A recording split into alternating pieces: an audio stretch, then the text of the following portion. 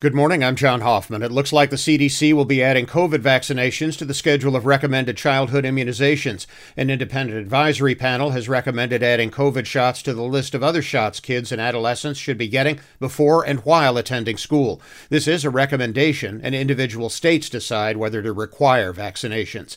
The Pentagon is setting up measures to protect service members' rights and access to abortions no matter where they're stationed. That includes travel and transportation allowances for service members or members of their families if they have to travel to another state to receive care. DoD says it will also protect military medical providers if they're charged with civil or criminal complaints. Western wildfires have resulted in extremely poor air quality in two major West Coast cities this week. On Thursday, Seattle and Portland were numbers 1 and 2 on the list of worst air quality in the world, ahead of Lahore, Pakistan, and Beijing, China. Air quality is expected to improve dramatically today as winds from the ocean move in and disperse that smoke. College football this weekend includes Notre Dame hosting UNLV tomorrow at the stadium. 2:30 for kickoff on Sunny 101.5. In the Big Ten, Indiana is at Rutgers, Purdue plays at Wisconsin. Michigan and Michigan State both have byes this week.